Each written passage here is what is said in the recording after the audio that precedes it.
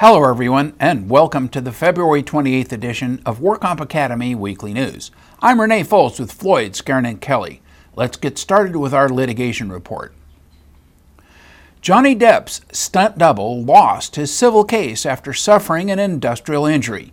Here's what happened in the published decision of Anthony Angelotti versus the Walt Disney Company. Anthony Angelotti was injured while rehearsing a stunt. He was Johnny Depp's stunt double on the Pirates of the Caribbean film. Angelotti was rehearsing a human yo-yo stunt designed to simulate Depp's character, Captain Jack Sparrow, falling and rolling in Pirates of the Caribbean Dead Man's Chest. Angelotti was attached by a harness to a crane with a cord wrapped around his waist. He was then released from a height of 80 to 90 feet and was to perform 5 rollout turns. But by the time he reached the end of the cord, the tension of the cord caused him to jackknife instead. He fractured his pelvis, suffered injuries to his bladder, femoral artery, knees, and legs, and suffered internal bleeding. The employer, Second Mate Productions, contracted with Cast and Crew Production Payroll to provide payroll services and to become the employer of record. Angelotti filed a workers' compensation claim with Cast and Crew's insurer and received benefits. He also filed a negligence lawsuit against several other parties associated with the film. The trial court concluded that the production company, Second Mate, was Angelotti's special employer, and that the workers' compensation exclusivity rule precluded any recovery against either Second Mate or its employees. The court also concluded that the Walt Disney Company and other defendants owed Angelotti no duty of care and granted summary judgment in favor of all of the defendants. Angelotti appealed this decision to the California Court of Appeal. He contends that his status as a special employee of Second Mate is a question of fact that cannot be resolved on summary judgment. He also contends that Disney Company and other defendants were negligent. The Court of Appeal and the published decision rejected his arguments and affirmed the decision in favor of the defendants. The court reviewed the following evidence supporting the finding of special employment. Angelotti worked as a stunt performer under the direction of both the stunt coordinator, who was an employee of Second Mate, and the film's director. The stunt coordinator instructed Angelotti on his daily work schedule and tasks. Second Mate clearly had the right to control the manner and method of Angelotti's work, an indication of employment relationships. The Second Mate hired Angelotti through his loan-out company for 1 week at a time under contracts of 1 week duration. Thus, Second Mate retained the right to terminate the relationship at the end of each week with no obligation to rehire him. The court regarded this as the practical equivalent of the right to discharge at will, which is another strong indication that Angelotti was an employee of Second Mate. Second Mate provided the place of work and all of the equipment necessary to the job, despite the fact that Angelotti elected to use some of his own equipment. Angelotti was paid a fixed weekly wage and had no opportunity for profit or loss depending on his managerial skills. Second Mate hired Angelotti on a weekly basis, and the accident occurred 7 months later, so the duration of work was substantial. Angelotti was paid by his time rather than by the job. Film production, including stunts performed for the films, was part of the regular business of Second Mate as a production company. Viewing the evidence as a whole, the court concluded that the only reasonable inference is that Angelotti was an employee of Second Mate. The court declined to follow an older case, Von Beltz versus Stuntmans Incorporated, to the extent that it may suggest anything to the contrary. The U.S. Supreme Court has agreed to hear a workers' compensation death case. Here's what happened in the case of Pacific Operators Offshore LLP versus Luisa L. Valladolid. Juan Valladolid worked for Pacific Offshore Operators as a roustabout.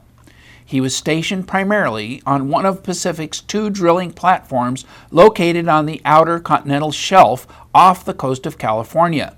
He spent approximately 98% of his working time on one of the drilling platforms, primarily performing maintenance and repair duties. He also spent time working at Pacific's onshore oil flocculation facility. The onshore facility is separated from the Pacific Ocean by railroad tracks, a highway, and a beach. Pacific's employees traveled to and from the offshore platforms on a crew boat departing from a nearby pier. At the time of his injury, Pacific assigned Mr. Valladolid to work at the onshore facility, assisting in an ongoing project painting a water tank. That afternoon, his supervisor directed him to take a forklift to the rear yard of the facility and move some scrap metal. A short time later, the supervisor found him next to a tree roughly 10 feet from the service road, with the forklift resting on his abdomen and chest. He was pronounced dead at the scene. The decedent apparently had stood on the top of the forklift to cut fruit hanging from a tree that was out of reach of a person on the ground. The forklift apparently moved forward while he was attempting to harvest the fruit.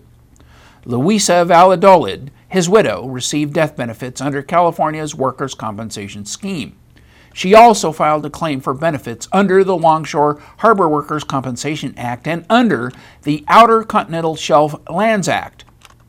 This act extends the jurisdiction of the United States to the seabed, subsoil, and fixed structures of the Outer Continental Shelf, an area that lies more than 3 miles offshore and beyond the territorial jurisdiction of the states.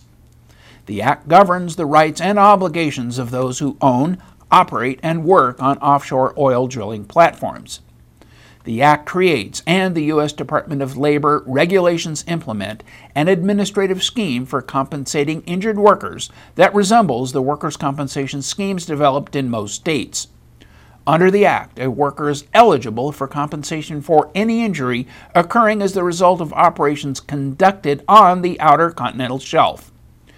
An administrative law judge in the Department of Labor's Office of Workers' Compensation Programs denied her Outer Continental Shelf Lands Act claim on the grounds that the death had not occurred on the Outer Continental Shelf and denied the Longshore claim on the grounds that the decedent was not engaged in maritime employment and was not injured on a maritime situs.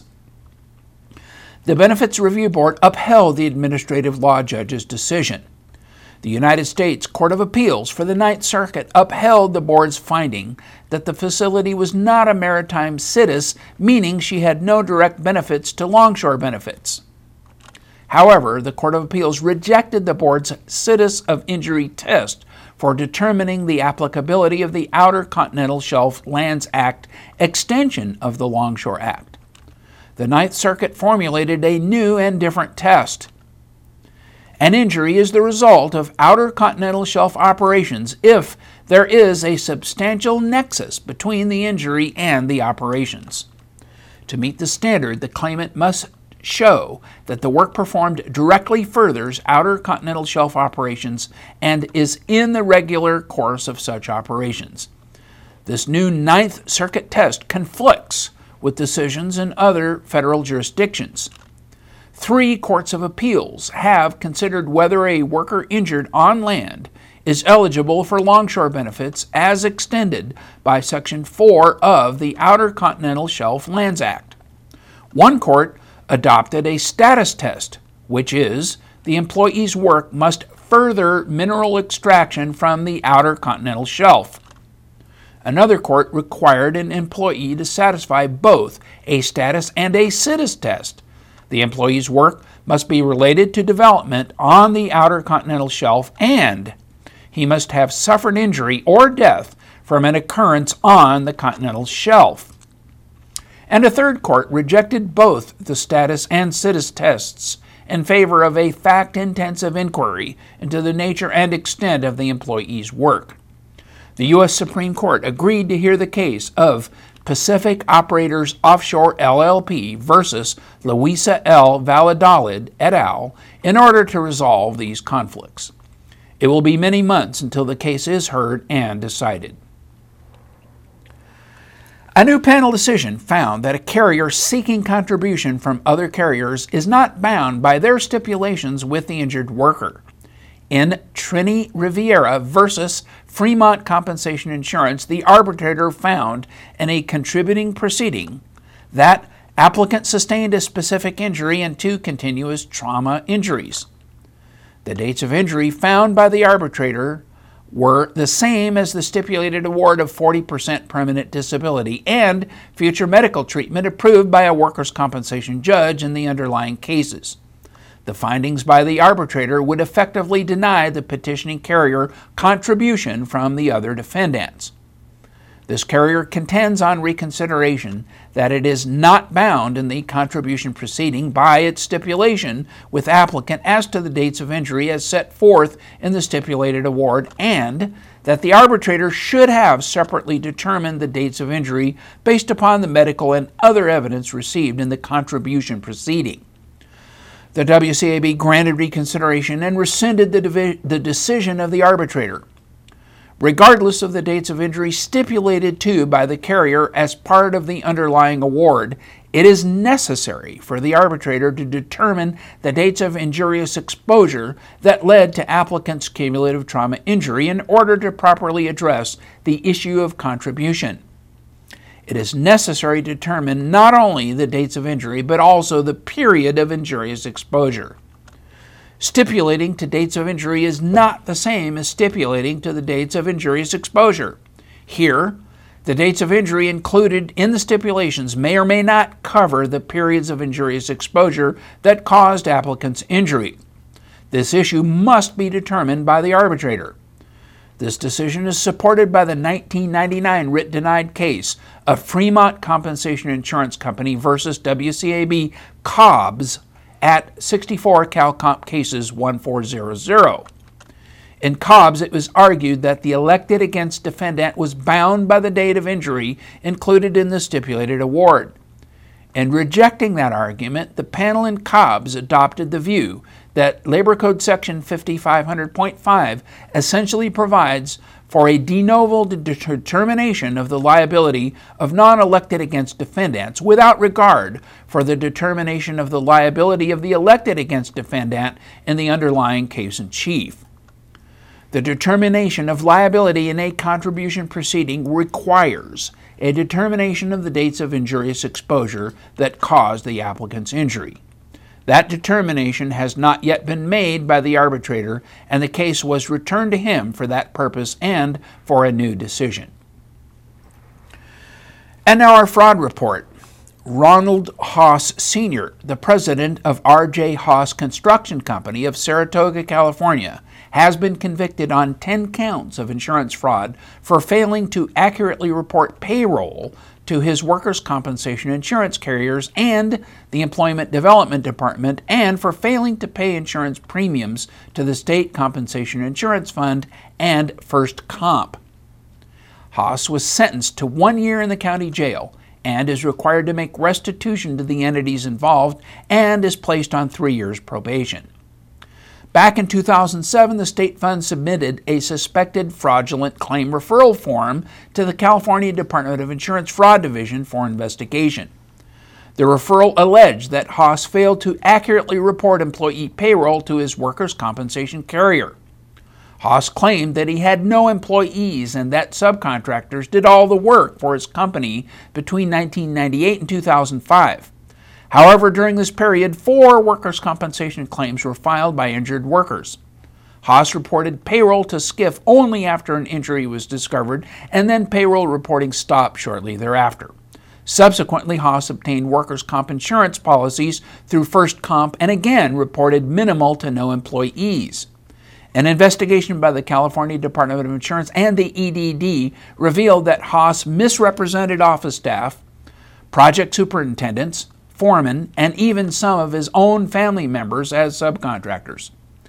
A forensic audit was conducted and revealed that Haas owed nearly $595,000 in insurance premiums to SCIF and over $229,000 in insurance premiums to First Comp and roughly $814,000 to the EDD. Haas was arrested in 2009 for felony violations of the insurance code. Haas has already paid the full amount of restitution owed to insurance carriers, the State Fund and First Comp, and to the EDD. And in regulatory news, a new report claims that federal regulators are very critical of many of the state workers' compensation systems. The Federal Workforce Protection Subcommittee held a public hearing at the end of last year to hear testimony on what they perceived to be inadequacies. One of the witnesses was John Burton, the former chairman of the National Commission on States Workers' Compensation Laws created by the Occupational Safety and Health Act of 1970. He is also a professor emeritus on the faculties of Rutgers and Cornell universities. He provided the backstory for this hearing. He claims that over the past 100 years, there have been periods of reform and regression in states' workers' compensation systems. The level of workers' compensation cash benefits declined substantially in the decades immediately after World War II, and one consequence of this deterioration was the creation of the National Commission on States Workers' Compensation Laws as part of the Occupational Safety and Health Act of 1970. This commission issued its report in 1972, critical of the state workers' compensation programs, describing them as, in general, neither adequate nor equitable. The National Commission made a number of recommendations for state programs and described 19 of them as essential. And in the aftermath of this report, there were substantial changes in a number of state laws. California adopted mandatory vocational rehabilitation during this time in order to comply with some of these recommendations. But that improvement has come to a halt and, if anything, is now in decline. The 1970s were a reformation period, the 1990s a relative tranquility period, and the years since are the counter-reformation period. A number of states changed their laws during the 1990s to reduce eligibility for benefits in contrast to the historical standards for compensability. Burton described a current trend in states' workers' compensation systems as a race to the bottom. Many states compete with each other for businesses, which put pressure on legislatures to lower compensation costs. As eligibility for workers' compensation benefits has become more restrictive, there's been a cost shift to Medicare and Social Security disability, placing an additional burden on federal taxpayers. The committee also heard testimony that was critical of the AMA guides. The committee will be asking the Government Accountability Office, or GAO, to do a study of costs imposed on the federal government as a consequence of this perceived deterioration of various state workers' compensation programs and issue recommendations. And now our medical news. A new study finds that defensive medicine is very common in orthopedics. A survey of orthopedic surgeons in Pennsylvania shows roughly 1/3 of them causing imaging tests to be ordered to protect them from lawsuits instead of helping their patients. These findings were discussed this month at the annual meeting of the American Academy of Orthopedic Surgeons in San Diego. Experts say that this trend represents an enormous amount of wasted money that could be spent on other healthcare needs. Earlier surveys have found rates of defensive medicine, where physicians order diagnostic tests of little benefit to the patient, largely to protect themselves from a lawsuit, to be as high as 93%. Researchers in this study asked members of the Pennsylvania Orthopedic Society to voluntarily and anonymously record a series of imaging orders they made on one day. The researchers also asked the surgeons whether they ordered the tests for defensive purposes or believed they would actually benefit the patient. Overall, defensive medicine accounted for nearly 1/3 of the images they ordered. The study also showed that being sued in the last 5 years and being in practice longer than 15 years made doctors more likely to order imaging tests for defensive purposes. California Workers' Compensation Claims Administrators can screen requests for authorization for questionable defensive but unnecessary diagnostic practices, and when in doubt, send these requests to utilization review for a determination of medical necessity. And in other news, many Fremont Indemnity Company former employees enjoyed their annual reunion this month. Fremont was one of the largest California-based workers' compensation insurers until 2003. Although the company and its operations have ceased, Fremont was the platform and training ground for a close group of industry professionals who have continued to stay in touch. The group of former employees has even grown stronger over the years. The second annual Fremont Winter Reunion was held this February at Mijares Mexican Restaurant in Pasadena. This event was attended by more than 65 prior Fremont employees. A great group of attorneys, WCAB judges, claims VPs, managers, supervisors, adjusters, employers, doctors, and brokers attended the reunion. A few have retired and several have successfully changed careers and industries. However, most of the group is still actively employed in every area of the workers' compensation industry. This group now represents over 40 different carriers, TPAs, self-insureds, law firms, medical professions, and in a variety of positions from all over the state. And the group is already planning their next year event for Friday, February 17, 2012. Further details will be available in the near future on their Facebook page. The California Division of Workers' Compensation has announced the winners of the 2011 Carrie Nevins Community Service Award. This year's award in Southern California goes to Jesse Cisneros of Voters Injured at Work.